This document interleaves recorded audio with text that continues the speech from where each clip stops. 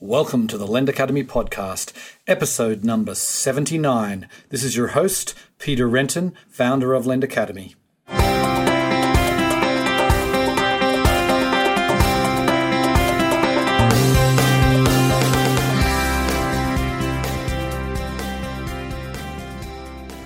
Today on the show, I'm delighted to welcome Steve Bisbee. He is the president and CEO at eOriginal, a company that he co-founded about 20 years ago. So eOriginal is a fascinating company. They have basically created a technology to verify original documents electronically. There's a whole host of services they do around that. We actually dig into their technology in some depth in this interview. We talk about what the actual services they're providing for the marketplace lending sector and for other verticals for that matter. We talk a lot about how transparency is important, why it's important. We talk a little bit about regulation as well as demands from the investor side of this business. It was a fascinating interview. I hope you enjoy the show. Welcome to the podcast, Steve. Good afternoon, Peter. Okay, so let's get started. I want to get a bit of background about yourself. I know you've been in your current role for quite some time, but can you give us some background about yourself and your company? Certainly. So I have been the president of eOriginal really since its founding. I was one of the co-founders. I was also the co-inventor of the eOriginal technology some 20 years ago. And at that time, I've been a small serial entrepreneur. And at that time, I was involved in real estate. I had a title insurance company, and we were struggling at that time with how to have a fully electronic mortgage transaction. There is a national association called the American Land Title Association, ALTA, that was looking for people to volunteer to see if they could come up with a solution to be able to create a fully electronic mortgage transaction. I was asked to join that effort, which I did. And we were able to see, looking forward in the future, certainly not at that time, because this in some ways was pre-internet for financial services, but that you were going to be able to, documents were going to be able to be created electronically, presented electronically, signed electronically, delivered electronically, managed electronically. So then it became involved in the process and the volumes, the challenges in that particular industry. But there was one aspect of the mortgage closing which really became a stopping point.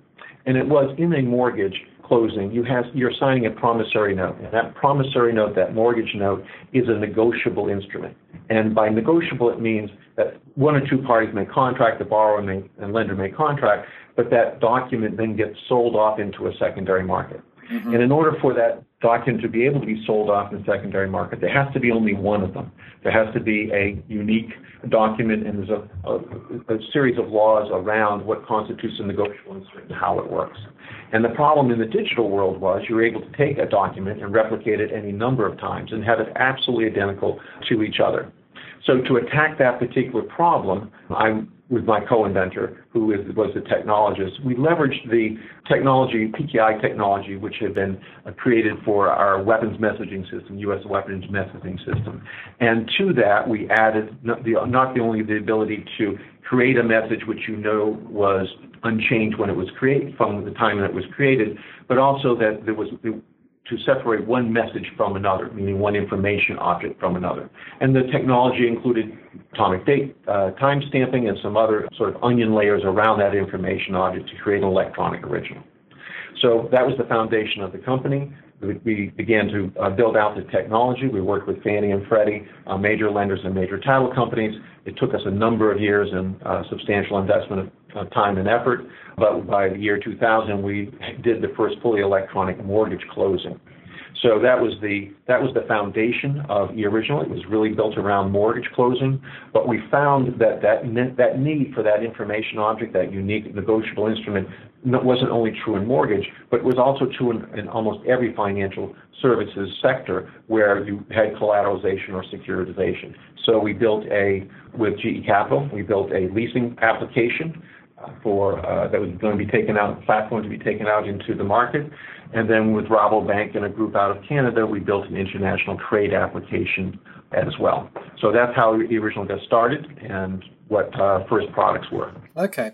So I want to just dig in a little bit into the weeds, if I can, and just talk about your actual technology. And I appreciate sort of that summary, but can we kind of get into just an example, like you've got, just to say you've got an original promissory note, and how is it, can you just explain exactly how, when someone's going and looking, doing an audit, for example, how are they going to know that this electronic document is the original document that was signed? What is the technology like? Very good question, because the information object itself, even though you're able to pull it up and you can, and it, have certain verification indicia on it, you really need a record of what has occurred. So you have the information object, let's say it's the mortgage note, and along with that note, you have an audit trail, an audit log. Okay, and that has a sort of a chain of evidence, the chain of custody, and it has the record of all the rights and privileges that have that apply to that document at a particular state in time. In financial services, the instrument may have, well, let's take the mortgage note, in a transaction, the rights and privileges at the time of origination and who gets to play on the documents at the origination stage or the underwriting stage or the closing stage or the post-closing where you're doing audit or you're going out into a secondary market or you're going out to a custodian, you're providing it to an auditor or a regulatory body. It's a multi-party, multi-state environment you have to manage. And this document, this information object, actually travels along that chain. And so in order for you to be able to recognize that this is the original, you have to have a record of everything that occurred about that document throughout its life cycle. So you have the document, but you also have the audit log. And the audit log includes the information about who created it, who had permissions to create it. You can take it down as granular as who has viewed it, certainly everyone that signed it and when it was signed. You have the ability, you must have the ability to determine its integrity, meaning that it hasn't changed since the time it was executed. And so it's the document and that audit log that enables you to determine that there's an electronic original. Okay, so we're not just talking about a PDF, right, which is how most documents get thrown around the internet that are easily copied.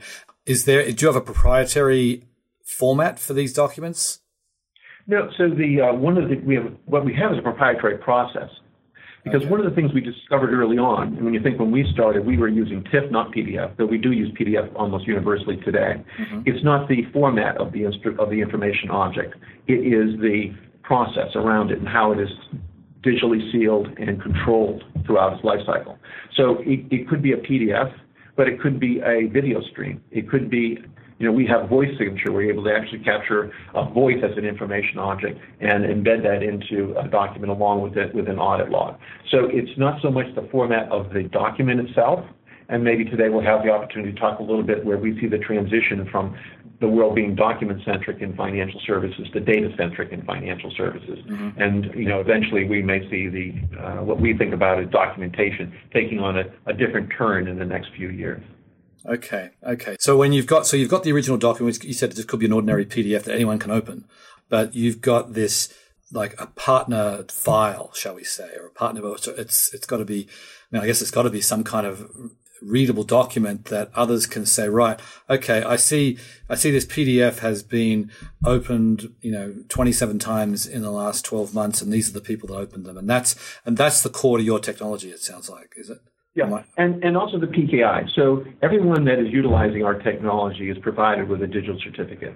And so every instrument that is included in a transaction, it may be 7 or 8 in an auto transaction, maybe 60 in a mortgage transaction, every one of those documents is digitally sealed with a digital certificate. And there's a date and time stamp in it and other elements that help create that being the electronic original. And so because that you can, at any time, that's sitting in the clear in the original system, mm-hmm. and then any time that instrument is rendered in any manner, whether it be printed or just rendered on a screen, there's a watermarking which is embedded, digitally sealed into that information object as well. So you always know you're looking at a copy and you do not have the original. The rendering is not the original. But as you mentioned, PDF. So most documents today are rendered in PDF, and we enable them to be executed in PDF. And even our partners like DocuSign that are executing documents in PDF. Once they're executed, they then the digital sealing is complete, and then it can be put into eOriginal to be managed throughout its life cycle in a post-execution environment as well. Okay. No, I get that. That's great. So let's just move on to more of the business side. I mean, what you've got, you obviously started off in the mortgage industry, and I know now obviously you're in the marketplace lending industry. You guys have been around for a while, but before we get to that, so So as you built your company, did you focused on the mortgage industry, and then where else did you go? So when you may remember, Peter, we had a tech bubble burst in the early 2000s. Yes, indeed. Okay. And most of the companies that were involved in digital signature or digital documentation at that time went away. Capital dried up. Any new initiatives dried up.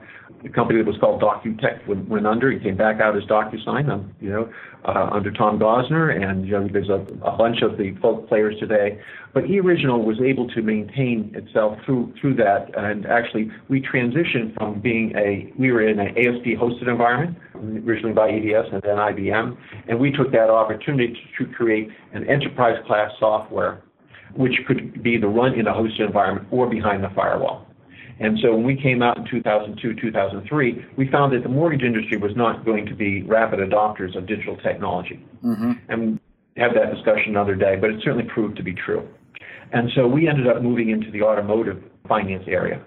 And our first major customer in automotive finance was a company called Dealertrack. And Dealertrack had created a credit application portal for financial institutions in the dealer. So the F&I officer in a dealer would be able to go into this portal and, sort of like a lending tree, select the different lending opportunities for a particular customer for an auto loan.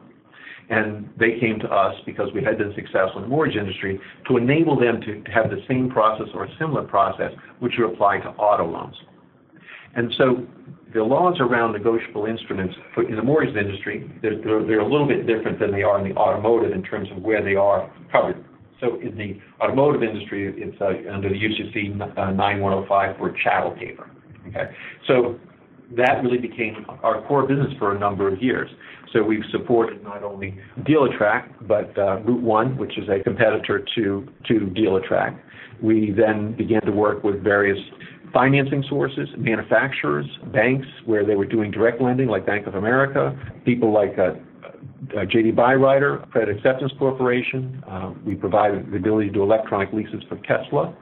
And so vehicle finance became a large part of our business during that time frame. Mm-hmm. And it was then that we, in auto finance, that we did the first securitization of fully digital loan documents. And that was done for Nissan Motor Acceptance Corporation in 2005. Okay. The primary rating agency at that time was Standard & Poor's. Interesting. That's interesting. So we had vehicle finance, we had equipment lease with people like Cisco and DLL and others. We began to move into solar energy with people like BrightGrid and SunEdison, Kilowatt Financial, security monitoring with Vivint and Protection One and others. And then in general banking with consumers, where people were executing consumer loans as well. Vacation ownership, where people had partial ownerships, whether it was deeded or under trust agreements, being able to take them out in the market. Because what we found was that in almost every instance in financial services, there was a need for money, someone had the money, but that money then was somehow moved from the initial participants out into a secondary market, either through collateralization or securitization. Mm-hmm. Right. Okay. And so it sounds like you've done quite a lot of different verticals over the years. So when did marketplace lending first get on your radar? Well, it's marketplace lending is, we attempt to follow. I can't say we're, really wonderful at it. So we certainly don't have the presence like yourself, but we tend to follow any of the developing technologies in digital delivery of financial services. And so the first article that I saw was an article in Business Week Online in 2006, and it was about Prosper Marketplace is the eBay of loans. Right. And at that time we were working with eBay with the idea of being able to do online auto loans. So I was very interested in how you could what is Prosper, what is Marketplace, and how are they like eBay. And so the article was about Prosper and Zopa in Britain. Mm-hmm. It was a completely new model for connecting borrowers and lenders, especially small borrowers and small lenders outside of traditional institutions. And I truly believed it was going to be the catalyst for a fundamental change in the availability of capital for small business and startups. I thought it was a way to offer sort of regular people, a higher yield on their money compared to what they got in deposits and CDs. And for small businesses, of which I've had a few, you really could get away from the torture of getting small business loans to get a business up and going. So I thought it was, in 2006, I thought it was going to come into the U.S. like a firestorm in the next few years. And once again, I was wrong. Yes, indeed. Well, so you are very early on when it comes to your awareness of the sector. So then, I guess the next question that follows on from that is, when did you really get involved? And obviously, it remained a retail focused sector for many years. Obviously not so anymore. So when did you get involved?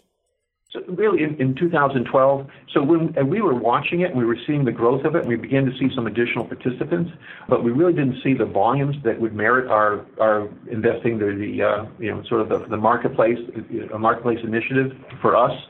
But in 2012, there was a top 5 investment bank that we were working with that was looking at investing in marketplace lenders, and they suggested that we explore marketplace lending, enabling their digital transactions, to enable them to leverage and maintain the integrity and the auditability of digital transactions that we were enabling in the traditional financial services world.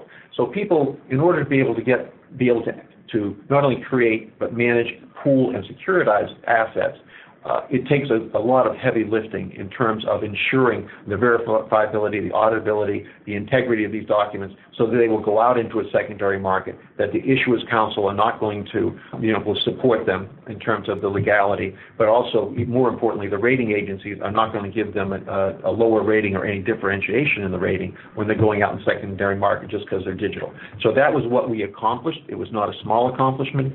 And this investor thought that they would feel a lot more comfortable moving into funding in marketplace lenders if they had that same kind of visibility and, be able to the integrity of the instruments that are digital. We have always believed in marketplace lending because a lot of what we have done is taking industries that are paper-based and doing that transformation to digital. That usually involves a hybrid process. It involves a very difficult transformation, and oftentimes it initially costs more money because you're running both a paper environment and a digital environment until you reach a certain percentage of value. Whereas in marketplace lending, it began digital, it stayed digital, and there's a real advantage for us to try to support it. So the first real player that we began to work with was in January of 2013 when we engaged with SoFi. Mm-hmm. And SoFi was even a leader there. They were totally focused on customer experience. They were it was so wonderful to run into somebody in financial services that still had passion. That was not common in financial services here in this country. Mm-hmm. And they were just really confident about what they were going to do.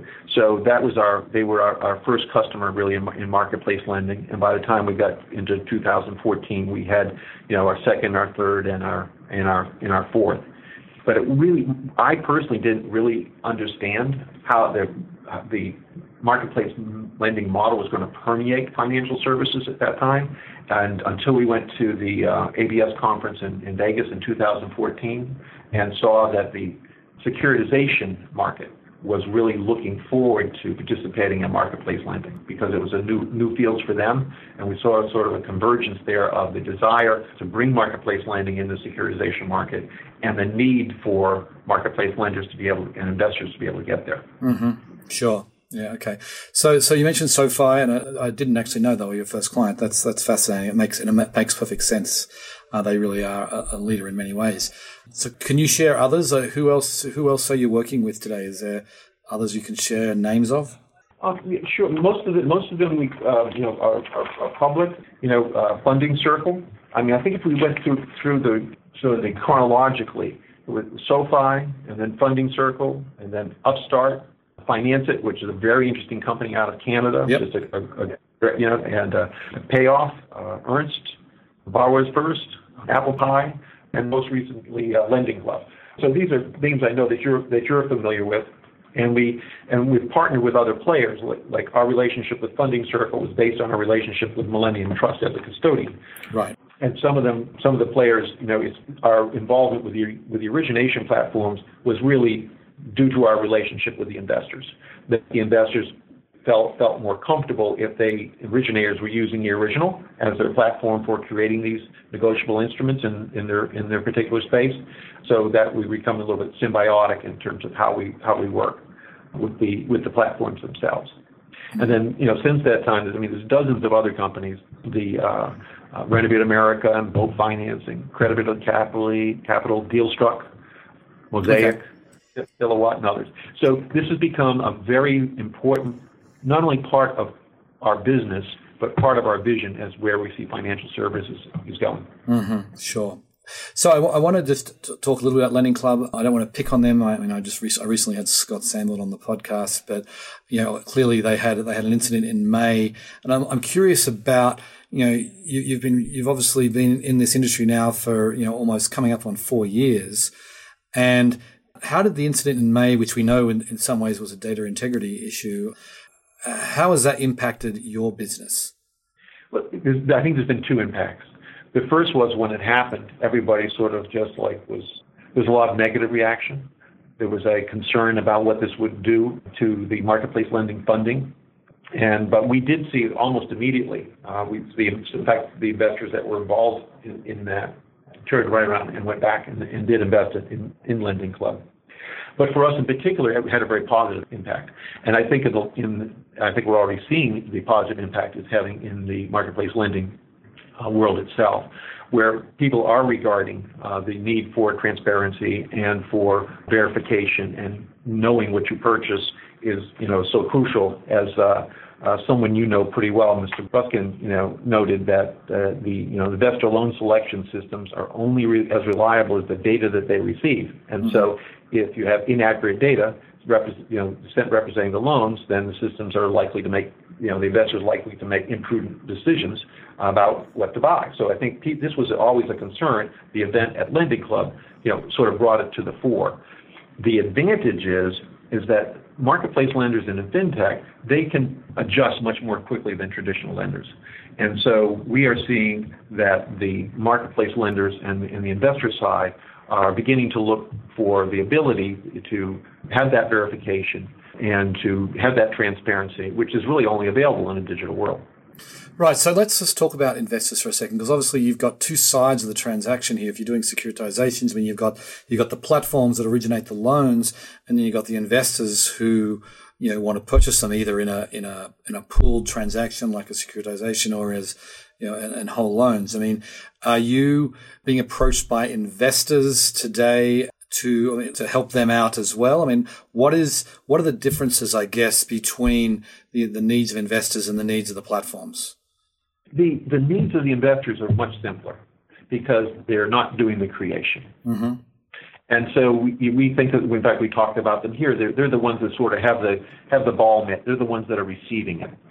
Okay, and so they're very data driven, and what the primary goal that they want to be able to achieve is knowing that which they purchase is that which is being represented.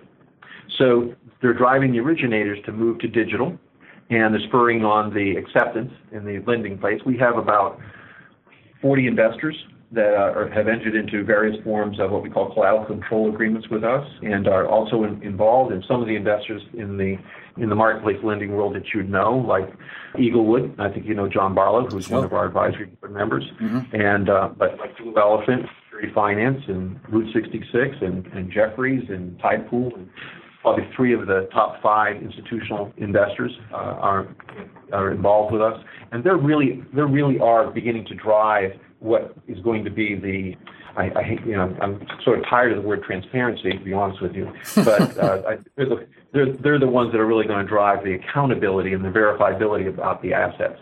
So what they're really looking for is that when they're doing the purchase, they get their data tape, and they want to know that which is represented in the data that's being delivered to them by the seller, it comports with the assets. So one of the things that we have built, and it wasn't for this, as we had built this before the incident in May. This actually was something that had been suggested to us by one of the regulators. eOriginal has the ability not only to manage the information object, which is the document, and the audit log, which I referred to, but we also have the ability to capture the data that was used to create that information object. And just like we have that audit trail and audit log attached to that document, we can attach that data. So we freeze that data in time that was used to create that document. And then at a later date, when someone receives that data that represents that information object or that document or that loan document, we're able to do that verification against that. So we know that which you're receiving is that which is being presented to you. And this is very, very important because investors in particular are, if they're driven by anything, I would say it's by that quality, that knowledge, but it's also speed. The investors are looking to make sure that they're able to do these transactions quickly. They want to be able to, it will lower their arbitrage costs. It will lower their speed for funding. And one of the things that the digital format enables you to do is to create an almost programmatic process for getting your assets out into a secondary market. Yep. So for like SoFi, who in 2014 did no securitizations, and in 2015 did 6 or 7 for a little under $2 billion, and are actively working today. And they're just one of probably the premier example. They are able to do this in a rapid fashion, and because they've spent such care in terms of setting up the processes to be able to be done digitally and programmatically. Right. So instead of taking 2 or 3 weeks to do this manually, which is, I imagine, how, and then doing it manually by taking a subset of a pool of loans, obviously you can do this in a matter of, I imagine, minutes or hours. Is that true?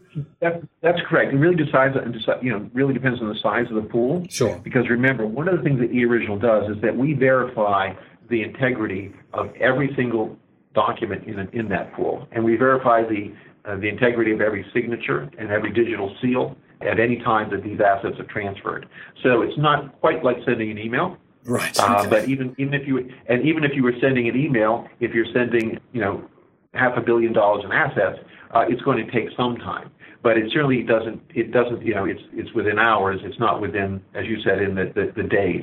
Right. But one of the, I think, principal advantages, if you take the care and you know who your partner is going to be in these financial transactions, you can obviate a lot of the different steps in a securitization by leveraging technology. Mm-hmm. Mm-hmm. Sure. So I wanted to talk about regulation for a second, because this is obviously an issue that regulators, data integrity is something that they're very clued in on, or they want this to be. This is an online process, so they want to make sure that the data integrity, which is obvious in a paper-based environment, is able to become just as obvious in a digital environment. So I presume you're having conversations with regulators. I mean, what are you hearing from them about what you guys are doing? So the regulators, they have there's a sort of conflicting challenges. Okay, so when you have the ability to do what we just described, where you're able to monitor these transactions, and basically you could monitor these transactions in real time. The documents and the data and how they're moving within a transaction.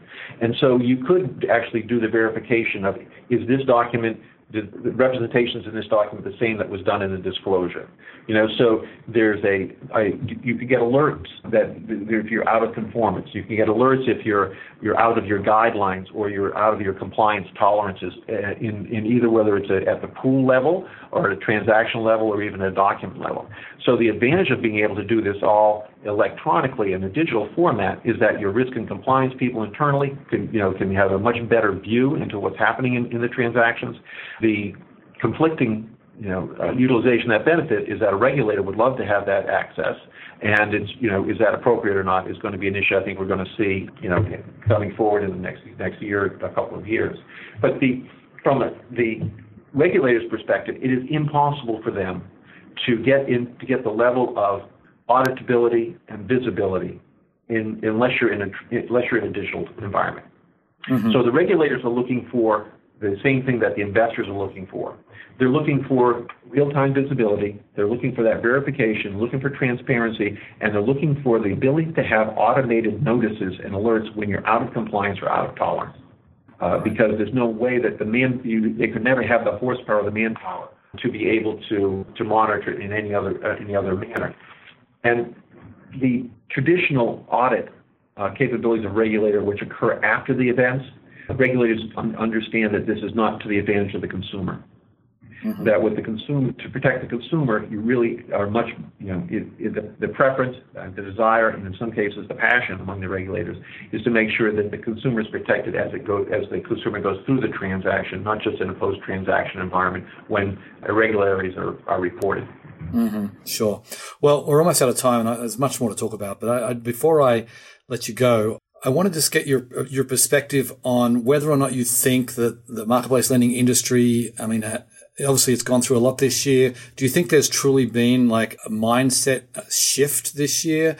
So I'd like to get that particular piece. And then if we're really still not there, what else needs to happen, in our industry to make sure that, really this whole idea of transparency, we've said it many times, but it's obviously so critical in what we're doing here. So what are your thoughts on how it's changed and where we have still yet to go?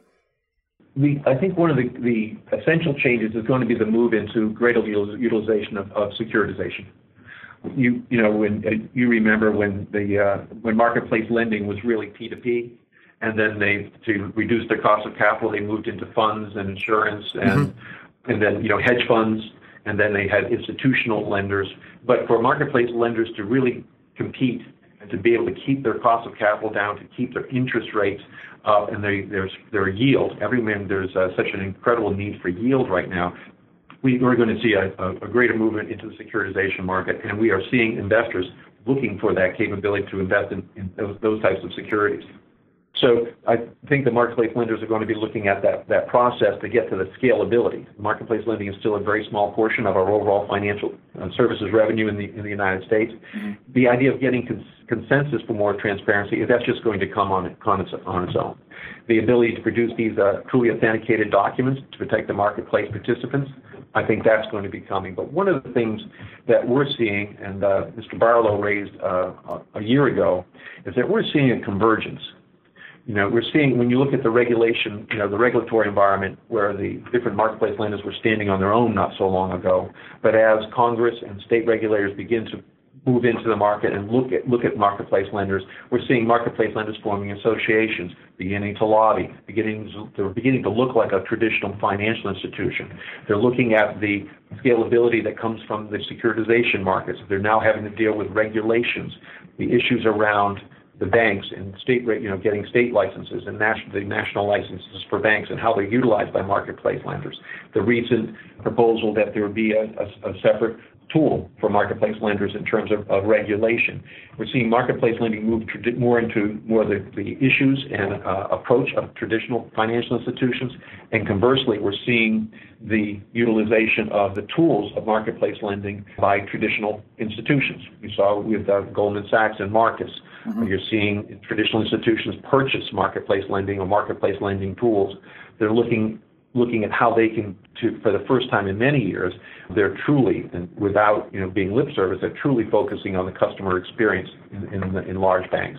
So I think what we're going to see much more rapidly than I had anticipated, we're going to start seeing that convergence of what was marketplace lending and traditional lenders really all moving to a digital lending, different types of digital lending environments and platforms. Well, I completely agree, and I think we're going to have to leave it there. But that's I really appreciate you coming on, Steve. It was fascinating to hear your story.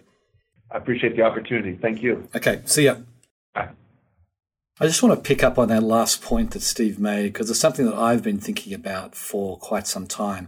And that really is the sort of the convergence of the online lending, marketplace lending platforms with traditional lending, which is still very much an offline process. I'm very much convinced that, all lending is moving online, that I think you're going to find within 5 or 10 years, it will be impossible to take out a loan in a sort of a offline manner. Everything is going to be going through online simply because it's a more efficient process and many other things that Steve mentioned. And, for a company like his, when all lending is online, and, it's taken mortgages a long time to get there. And, they may be the last holdouts, but, with, I think, consumer lending and all kinds of different verticals of lending, it's moving online. It's an unstoppable trend, and companies like eOriginal are really going to be one of the major beneficiaries of that change. Anyway, on that note, I will sign off. I very much appreciate you listening, and I'll catch you next time. Bye.